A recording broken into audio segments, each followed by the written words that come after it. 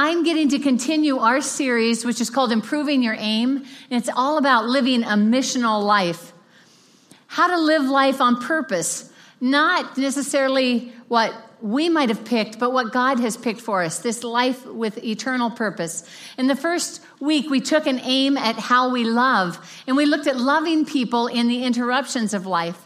And then the second week, which was last week, Jared helped us take a look at how we share the gospel, the good news of Jesus, and all the many forms that takes, depending on where the particular person that we're loving in that moment is at with Jesus on their journey toward him. And that was really insightful and gave us a lot to think about in terms of considering the people in our lives that are still on their way to Jesus. And so this week, though, week number 3, we get to take a look at taking aim at growing in our relationship with Jesus. What does it mean to grow up? That's right, folks. We're going to use the M word today. Maturity. Maturity. Okay, but there is a new word out that is a popular replacement for the word maturity. Can anybody guess what this word might be? Oh, yeah. That's not a new word, though. This is a new word. That's a good word right there. That's part of maturity. Adulting. Have any of you heard that word? Adulting. Okay, this is either shared with a sarcastic story or a story of great pride, like I really took responsibility and did something adult. But adulting, it is a word now. It means to behave in adult ways or do adult things. Okay, but sometimes, you know what? Whether we're talking adulting or maturity, some days it just doesn't feel right at all. Maybe you've had a day like the Minions. I officially resign from adulthood. Decisions will be made using the eeny, meeny, miny, mo method, and arguments will be settled by sticking out my tongue. If you need me, I'll be at recess. How many of you needed a recess at some point this last week? Yeah, at least we wanted one, right? Well, maybe, though, I've discovered that it could be as simple, being an adult could be as simple as this. It turns out that being an adult is mostly just Googling how to do stuff. It's true. Google has helped us in some of our adulting moments. But we're talking about this word maturity, and we want to ask ourselves, what does the Bible say about growing up, about maturing in Christ? In the Bible, it's translated either mature or perfect, especially in the New Testament. The Apostle Paul loved to use this word, and he used it on a lot of occasions, and it was always to speak about God's intention for us, and therefore Paul's intentions for us, what he really wanted for us, what he hoped would be true for us. One of those is in Colossians 1:28, where he says this: He is the one, that's Jesus, that we proclaim, admonishing and teaching everyone with all wisdom so that we may present everyone fully mature in Christ. There's that M word again. You see, this word mature or perfect, depending on which translation you look at, it's this special word that actually has a dual meaning. First of all, it indicates an end or a goal or a limit. I'd like to say it as a finish line. Something that we look forward to crossing, something that we're aiming for out there. And when we get there, we will have really reached the end. But it combines that idea with another, which is this. It's the full development of one's character, gifts, and personality. So it's the attainment or attaining toward this goal, reaching the finish line. But at the same time, it's this development process of all our gifts, our personality, and our character. So the word mature in the Bible, what it really means is complete, full grown, and it implies, this word, a ripeness in character and experience. Now, I kind of like the word ripeness. However, I was reminded after the first service that all ripeness is not good. Okay, i.e., a teenager's room that hasn't been cleaned for months. That is a ripeness that we don't want.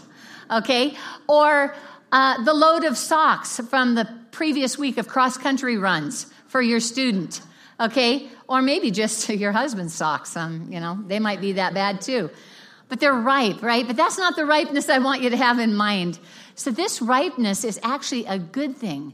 This would be like the ripeness that you have when you went out for the last of your garden products of the year. Maybe it was zucchini or cucumbers or tomatoes, and you go out and you're constantly checking every day to get them at just the right time. And the right time is when they're ripe, ready to eat, flavorful, ready for what you're going to use them for.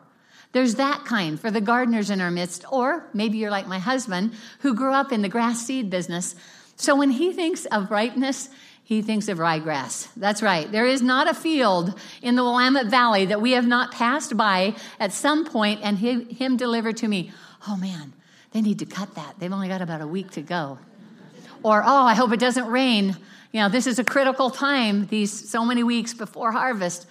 But he's looking at the ripeness, the readiness for this to be fully developed and ready to be of benefit. But me, I'm a simple girl. I'm not a farm girl. In particular, when I think of ripeness, I think of bananas. That's right. That's the metaphor I want to leave you with today about maturity. You see, green bananas standing for the immature or the immaturity phase. Or the yellow bananas, ripe. Well, a touch of green maybe at the tip because, well, that's what I think is ripe. Okay, but the ripe bananas and everything in between, all the phases. You buy some like this and you watch them day by day get riper, ready to eat, ready to ingest, ready to be used and shared at just the right time. So I'm suggesting to you that we could start a whole new assessment about how our relationship with Jesus is going, is maturing. How are we at growing up? Are you at the green banana stage? Are you moving toward the yellow banana stage in your relationship with Jesus? And that's really what we want to think about today. So Vince Lombardi, he's no longer with us. He was the great and considered one of the greatest coaches of all time, pro football, Green Bay Packers. This was kind of my dad's favorite. And he was considered this because in 7 years' time, he won 5 NFL championships. In fact, the trophy bears his name, the Lombardi Trophy. And he had 11 Hall of Famers. In 7 years, that's just an amazing accomplishment as a coach. But one day he was having a really a bad practice. He was not pleased at all with the players' performance. And so after practice, they all went in for their team meeting, and he stormed in there in a very bad mood, and he began to rail on them, telling them what went wrong and telling them also that they had a whole lot to learn.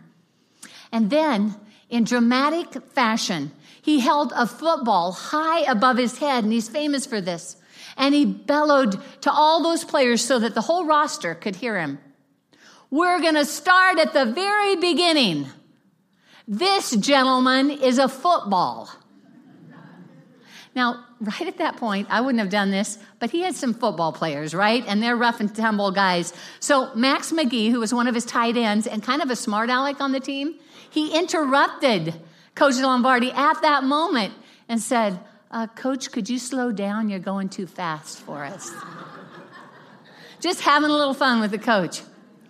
But I want to take a page out of Vince Lombardi's playbook, and I want to start with the most fundamental truth about growing up in our faith.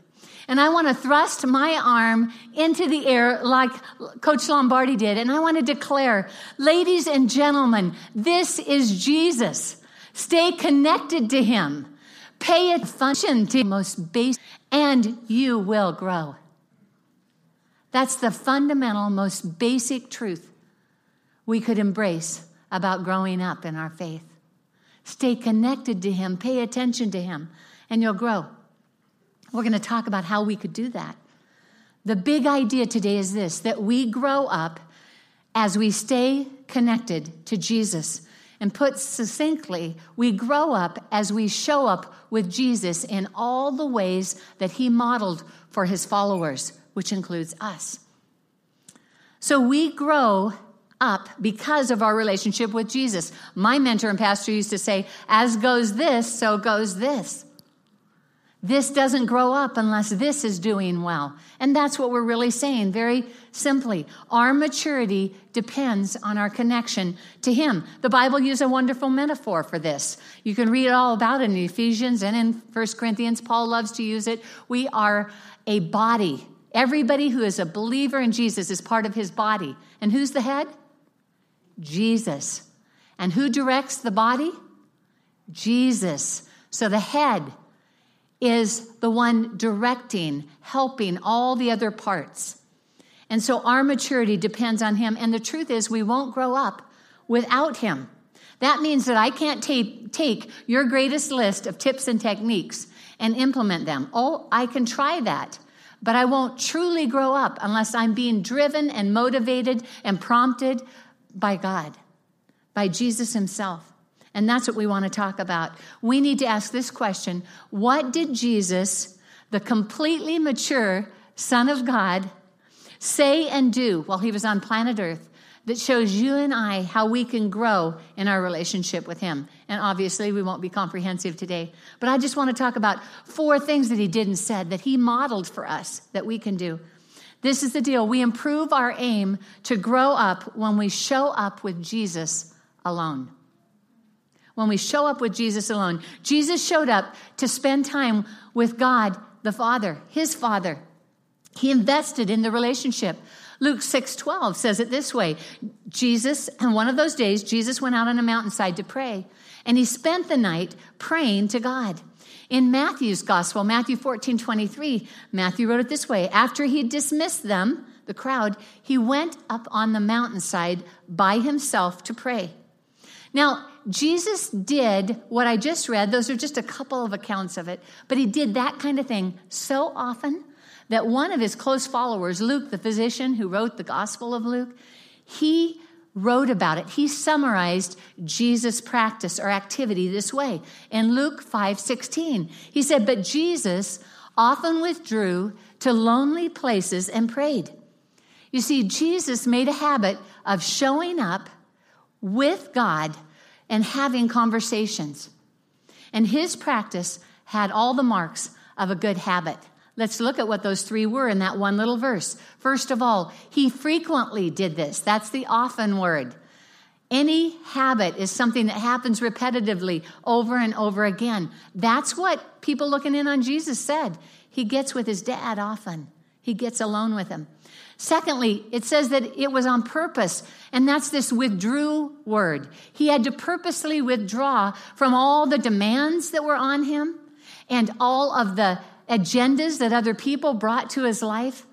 I don't know, I think about Jesus sometimes, and how many of you think that Jesus was as busy as us? Yeah. How many of you think that he was kind of in demand as much as us?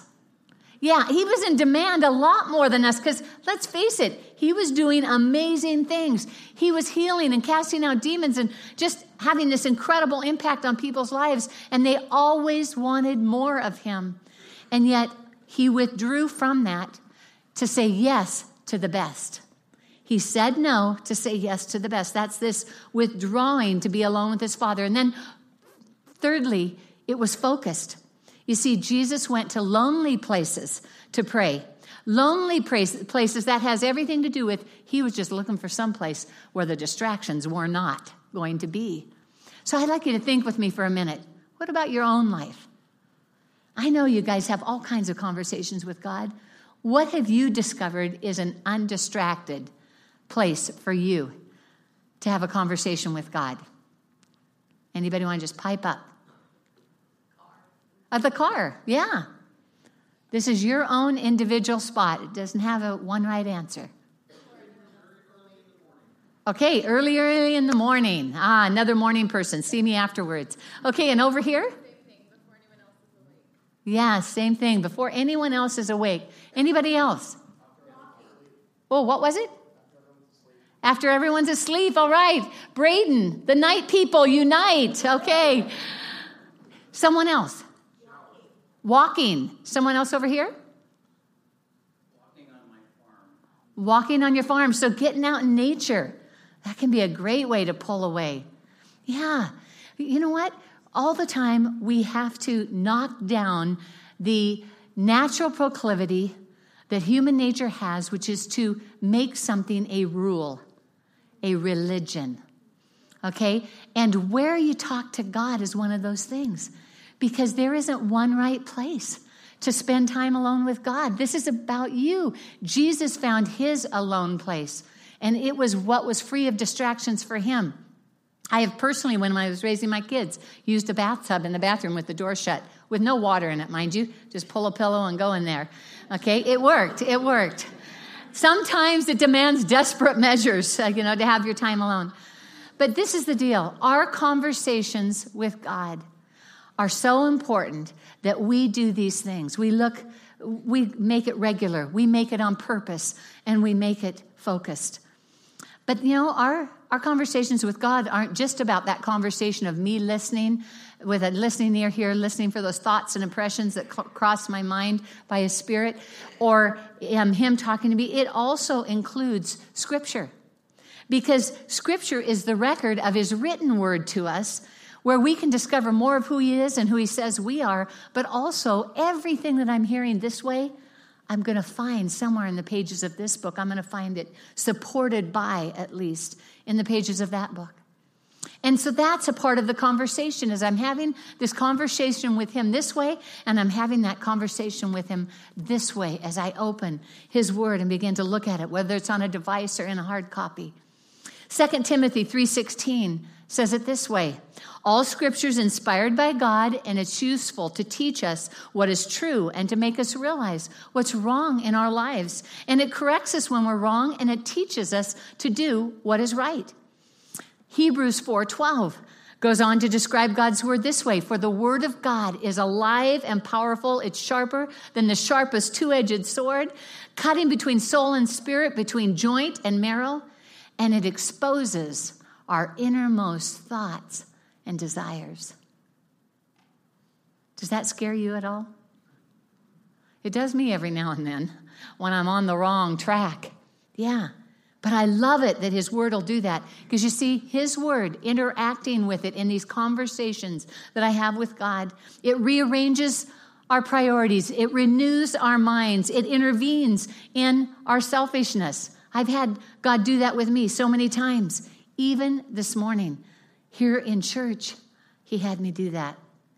His word reminds us of our mission this side of heaven, and it shows us where we're broken and where we need to be restored. It helps me see life through His eyes, and it's what helps us over time. If I have these conversations with God and I interact with His word in that conversation, what happens is He begins to show me who He really is. Not the Jesus I created in my own image, but who He really is. And that is an amazing experience. So even as I'm reading the Scripture, I am engaged in a conversation with God. I'm listening for Him, and I'm waiting eagerly, and I'm expecting to hear some things. So we have a plan that we give people here at Evergreen, and it's just one of many. There's some great ones online that you can get for free, and this is the life journal that goes with what's called the SOAP reading plan. Okay, SOAP is an acronym, and you received these as you came in, and some of us are writers and some of us are not. Some of us, that's not the way we're going to remember what God said to us, and I don't want you to feel any condemnation about that, because the Bible does not say that blessed are those who write down their quiet time thoughts with God. It just doesn't say that. That's not sacred. What is sacred is spending time with Him, whatever way you do that. And so if that's not, you can hand yours off to the usher as you go out of the room, but maybe, just maybe, you might experiment this week. So maybe you're not, though, a journaler. Then we have a bookmark, and it's out at Info Central for you, and it has the reading plan on it. Okay, so the deal with the reading plan is this. Why do we do that? And I was like, I'm a free spirit, Ann. I need a little more room than that. But here's the deal. If you don't use any plan, here's our default. Human nature gravitates toward what it wants to hear, not necessarily what we need to hear. So it kind of ends up being like my sister Mary. I grew up with 6 kids in our family. Mary is the one of the kids, and I'm surprised we didn't have more, that had 2 items on her menu: macaroni and cheese and fried chicken. I'm sorry to bring this up at 11:15, okay? But macaroni and cheese and fried chicken. Do you think my parents let her eat macaroni and cheese and fried chicken every night? No. Much to her chagrin, she spent many a late night at the table to get her to eat vegetables and the family menu. No, they insisted she eat off our family's menu so that she could be a healthy person. And this is the thing. Left to our own druthers, we have preferences. We have books of the Bible that are wonderful to us, that encourage us. We have favorite passages, and we'll revisit those time and again, and we'll avoid other passages if we're really being honest. You want me to read that? And that's what a plan helps you do. It helps you take a whole, if you will, systematic approach. And you can always veer from the plan. So, SOAP. S stands for scripture, O stands for observation, A stands for application, and P stands for prayer. It's pretty simple. So a few weeks ago, I was reading Philippians 1 for my New Testament reading, and Philippians 1:27 was the verse that stood out to me, that I felt impressed with. It goes like this: whatever happens, conduct yourselves in a manner worthy of the gospel of Christ. That was the scripture. So I reflected on that, and I wrote these observations. Paul left room for scenarios other than the one hoped for or prayed for to happen. It didn't negate his faith to do that. It infused faith into the mix, independent of circumstances. So he's saying whether he's released from prison or not should have no bearing on the Philippians' behavior. And he's saying whether he gets to visit or not should have no bearing on their behavior. It's about living life in a way that honors Jesus regardless of what is happening. This is a big claim to be able to make, that whatever happens, I'm living in a way that brings honor to Christ. So my application, just a couple sentences long. I think about this election period, and I realize I want to be able to look back and say, whatever happens on November 8th, I behaved in a way that honored Jesus. And my prayer, Jesus, help me live this way, pleasing you regardless of whether circumstances go my way or not. Regardless of the cultural wars going on around me, help me to see what you are up to and to join you. That's a SOAP, pure and simple, if you want to write it down. You can have the same conversation with God, your own, and not write it down. Or maybe even use a recording device, if that's a way that you like to record it. Well, the thing is, variety is the spice of life. So you might say, well, do you ever vary it? Well, I do. You know, for the last month, I've been having a lot of fun adding something on to that. I've made a whole poster about Jesus, and he's right in the center of it. And then at the top, it says, one thing I know about who Jesus is from this scripture. And then I start writing it. And I had Sydney make a little slide for you of just some of the things that I knew about Jesus because of what I was reading in the last month. And it's just been a powerful thing, because when I see that liberator, you know what I think about? I think about finishing the book of Galatians, and that's what struck me. Jesus is our liberator, and women, if you need a liberator, there's nobody more liberating than Jesus. And to those of us who feel stuck in something, Jesus is the liberator. And see, that comes alive for me. I look at this poster. I review this every morning after I've done my devotions, and the list is growing. I've probably added 10 more to that in this past week since I gave it to her. And then on the other side, this one I found a little more difficult for me just because of who I am. But it says, one thing I know about how Jesus describes me from this scripture is, this is essentially, who does Jesus say you are? And I'm making that, and on that, instead of a poster, I've got this running roster of things going. And even in doing this little exercise, he's shown me things about myself. He's cut between the soul and the spirit, the bones and the marrow, and he's really revealed some innermost thoughts and desires. So I just encourage you, maybe today you're new to faith and you've really not done much reading in the Bible. This is a great way to start. You can take this home with you, and you can pick one of the Gospels. That's Matthew, Mark, Luke, or John, the first 4 books of the second half of your Bible called the New Testament. And you could take this, and you could start making your own poster. And here's the deal. Jesus will reveal himself to you in that conversation that you have as you look at his word, as you talk to him in conversation. So sometimes, though, you know, you've got a good friend, or maybe it's your spouse, maybe it's a longtime friend, and you get together, and sometimes you just don't need to talk. You just need to be in the moment with Jesus.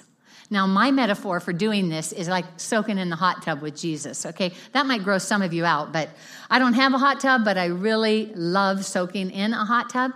But maybe for you, it's sitting in front of a comfy fire in your big, easy chair with your favorite beverage.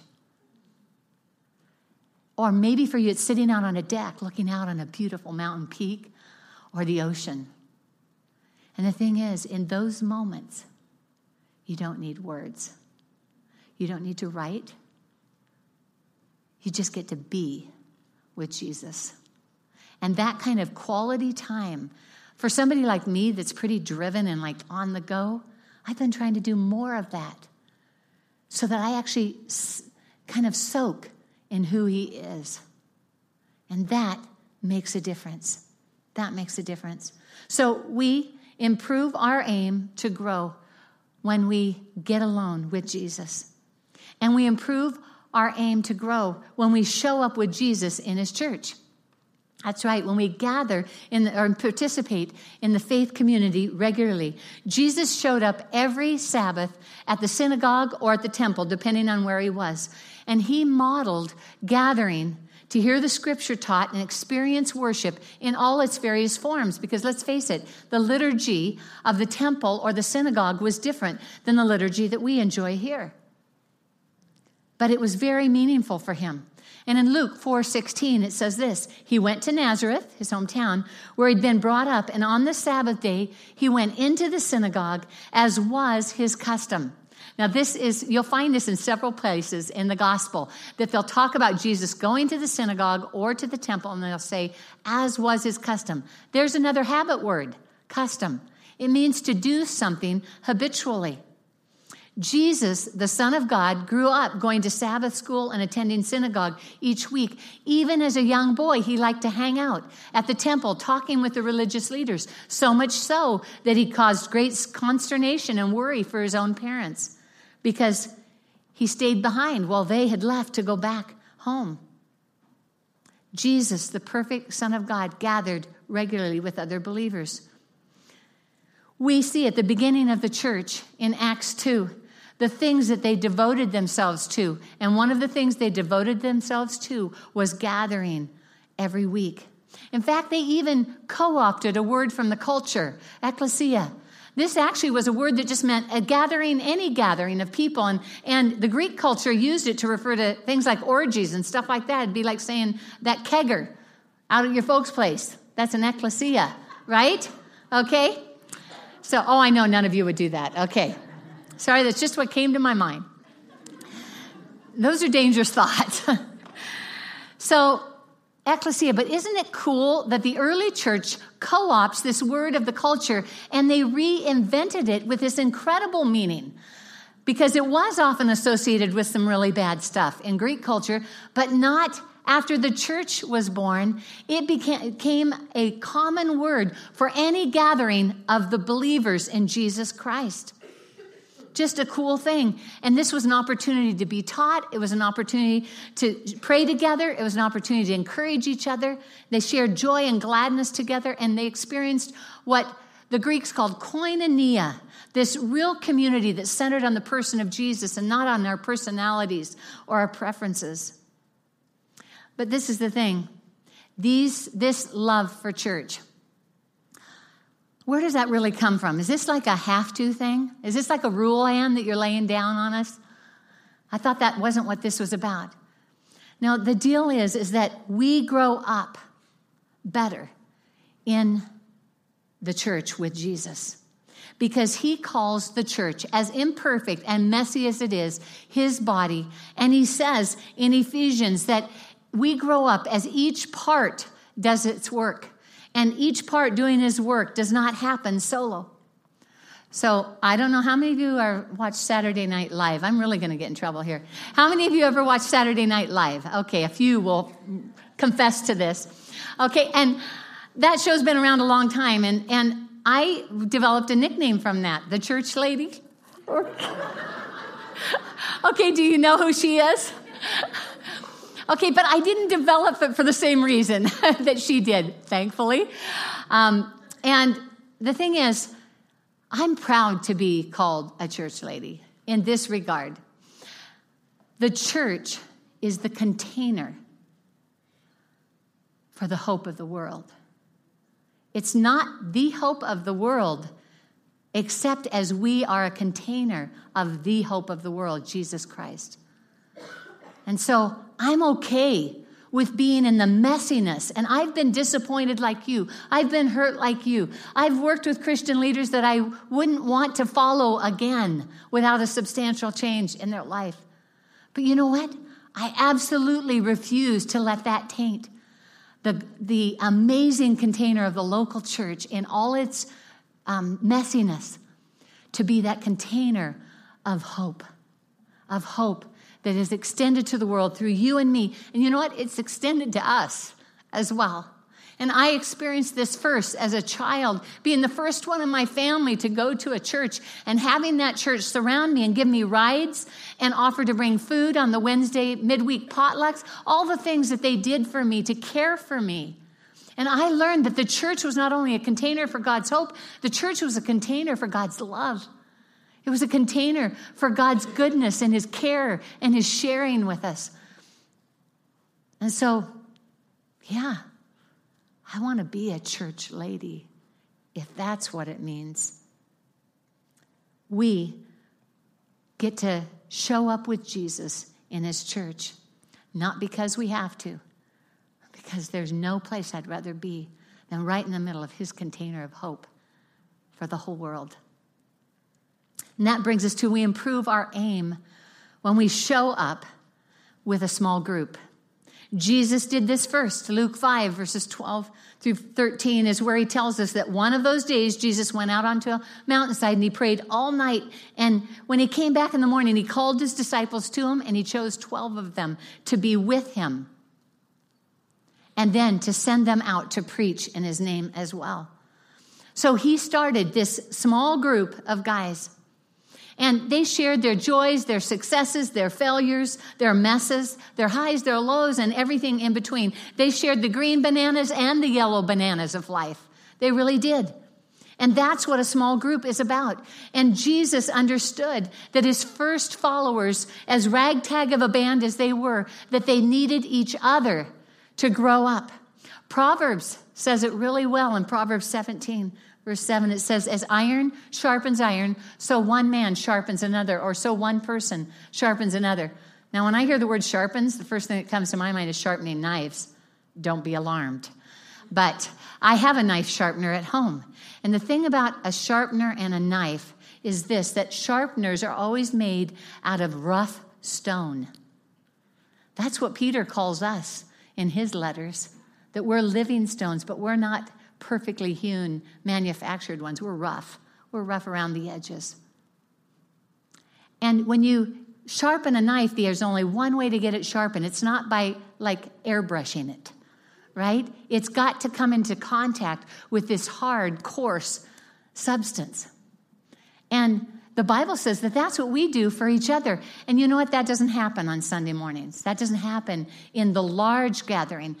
It's in the small gathering that we end up rubbing shoulders. We get close enough to actually get sharpened. We find out each other's idiosyncrasies. We hear each other's lousy responses to things. We might even get mad at each other from time to time. That can happen in a good small group. But Jesus understood that this group of Jesus followers were witnesses to each other's failures and successes, and to their bad attitudes and their good attitudes and everything in between. And he understood that they need each other. Ephesians 4:15, this is what Paul was talking about when he said, instead, speaking the truth in love, we will grow to become in every respect the mature body of him who is the head, that is Christ. So Jesus knew that he was leaving planet Earth, but he made sure that this band, his small group, was not alone. They had this amazing combination for growth, the Holy Spirit and a group of other followers, sojourners, to share the journey with him. I have a couple small groups that I get to be a part of, and one of them is this group of all of us married women, And most of them are younger than me. That's on purpose. But we get together. And this last week, we had this amazing time. We were talking about solving the solvable problems in our marriage. And of course, I mean, that's problems, right? That's in there. So there's going to be some stuff come up. And they were just so amazingly open and honest. And then when we moved from that, we moved to what's incredible about our spouses. What's one thing that we'd like everybody here to know that's really amazing about them? And you know, we ran around the room, and actually people started sharing a second round without being asked to even. And then we ended by praying for our spouses because they matter. This is the thing. See, that's the iron sharpens iron. Even in the sharing of my solvable problem, solutions come. Even as I listen to others tell their stories, I get their solutions. That's the beauty of a small group. That's the beauty of helping us grow that way. And that brings us to the final one. We grow up when we show up to give. When we show up to give. And Paul talks about how each person helps one another grow up in Ephesians 4:16. He says, from him, that is Christ, the whole body, joined and held together by every supporting ligament, grows and builds itself up in love as each part does its work. It's just reaffirming that we need each other and that we need to be giving to one another, that we have something that others need. And Jesus was pretty clear with his disciples. In Matthew, when he first sent them out, Matthew 10, verses 7 and 8, he gave them these instructions. He said, go and announce that the kingdom of heaven is near, heal the sick, raise the dead, cure those with leprosy, and cast out demons. And then these wonderful words, give as freely as you have received. Or some translations said, freely you've received, freely give. Now, he sent these guys out with very little preparation. They didn't have enough time to get educated in the schools of their day. They didn't have enough time even to get an undergrad degree unless they already had some credits, right? They had 3 years with Jesus from start to finish. They didn't have that much experience, really none going out on their own. And you know what? I found that this really bothers people who think that Jesus should have had a little higher bar for who he let give out there, for who he let share what they'd been given. Some of us mistakenly think that growing precedes giving. And I'd like to suggest that growing and giving work in tandem, that they're two rungs of the same train track, and that we can grow as we give and will. Let me tell you a story about Bob. Bob is married, he has several kids, and he works in commercial construction. And he was estranged from his dad when the first part of this story begins.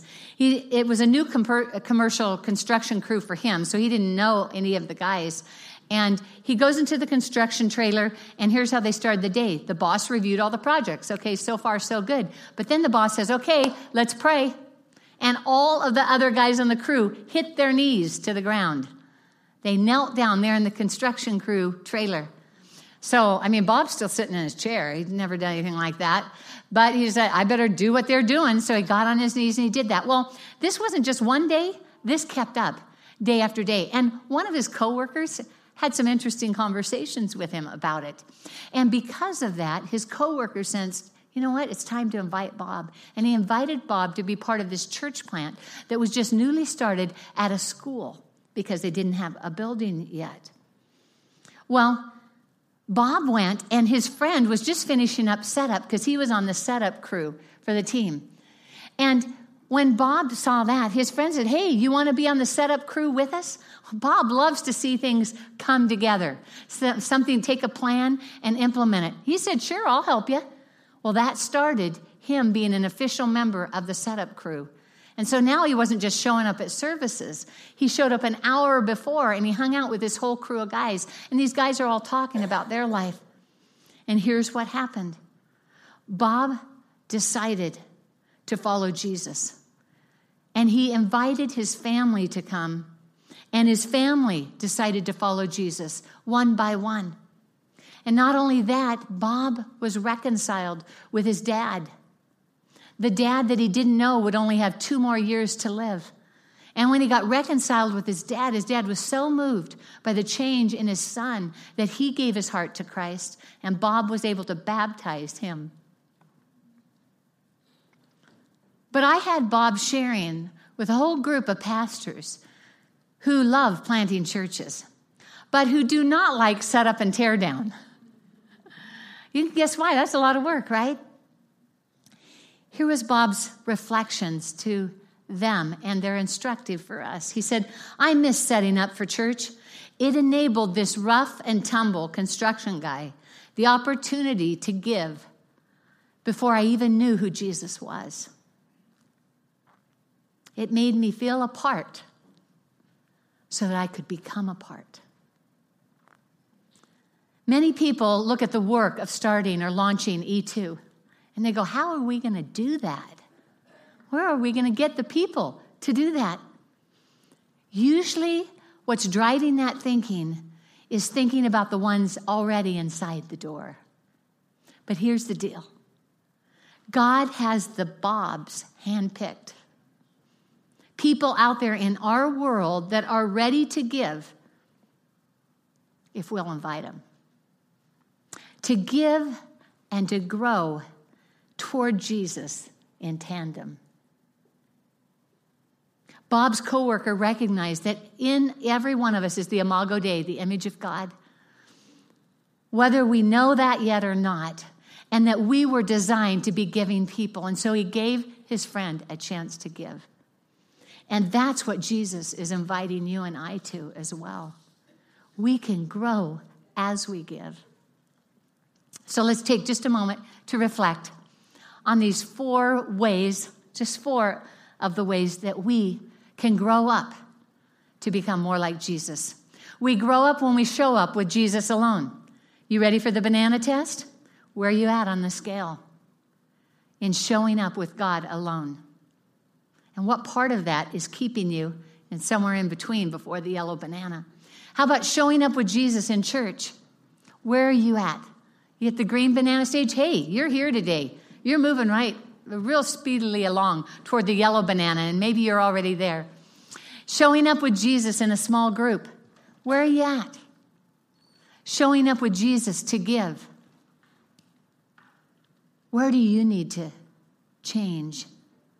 Where do you need to have a conversation with Jesus so that you can follow his example and move from immaturity to maturity, not by making yourself a to-do list, but by saying, Jesus, I see you. I see what you did. I want to do that too. Let's pray together. Jesus, just want to say thank you today. Thank you for your word that rearranges and changes and intervenes in us. And today, Lord, I pray for all of our conversations, Lord, that are happening right now in this moment. Lord, where people are being prompted by your Spirit about one thing or another. Stuff I didn't even talk about, Lord, because you're so big and so good to see inside our lives. And so I pray, Lord, for your Holy Spirit to help us respond to you and say, I see you, Lord. I hear you, Lord. I want to do that this week. And I'm just going to ask, while every head's bowed still, if there's anybody here that really is ready to make that big step of decision that my friend Bob did. Bob Burbo, one day, at a moment in time, he knew it was his time to get right with God. And he said yes to Jesus. And I want to make that opportunity available to anyone here. Today could be your day for the very first time. You could start that journey. You could reach that milestone that sets you off on a grand adventure. If that's you, would you raise your hand? Would you look at me? Because I want to just acknowledge that. Such a great decision. I'm looking across the auditorium. Make sure that my eyes meet yours. Wouldn't want you to not be seen. Just waiting just a moment. Don't want to miss anyone. Jesus, thank you so much for loving us today. Can't wait to grow up this week with you. Amen.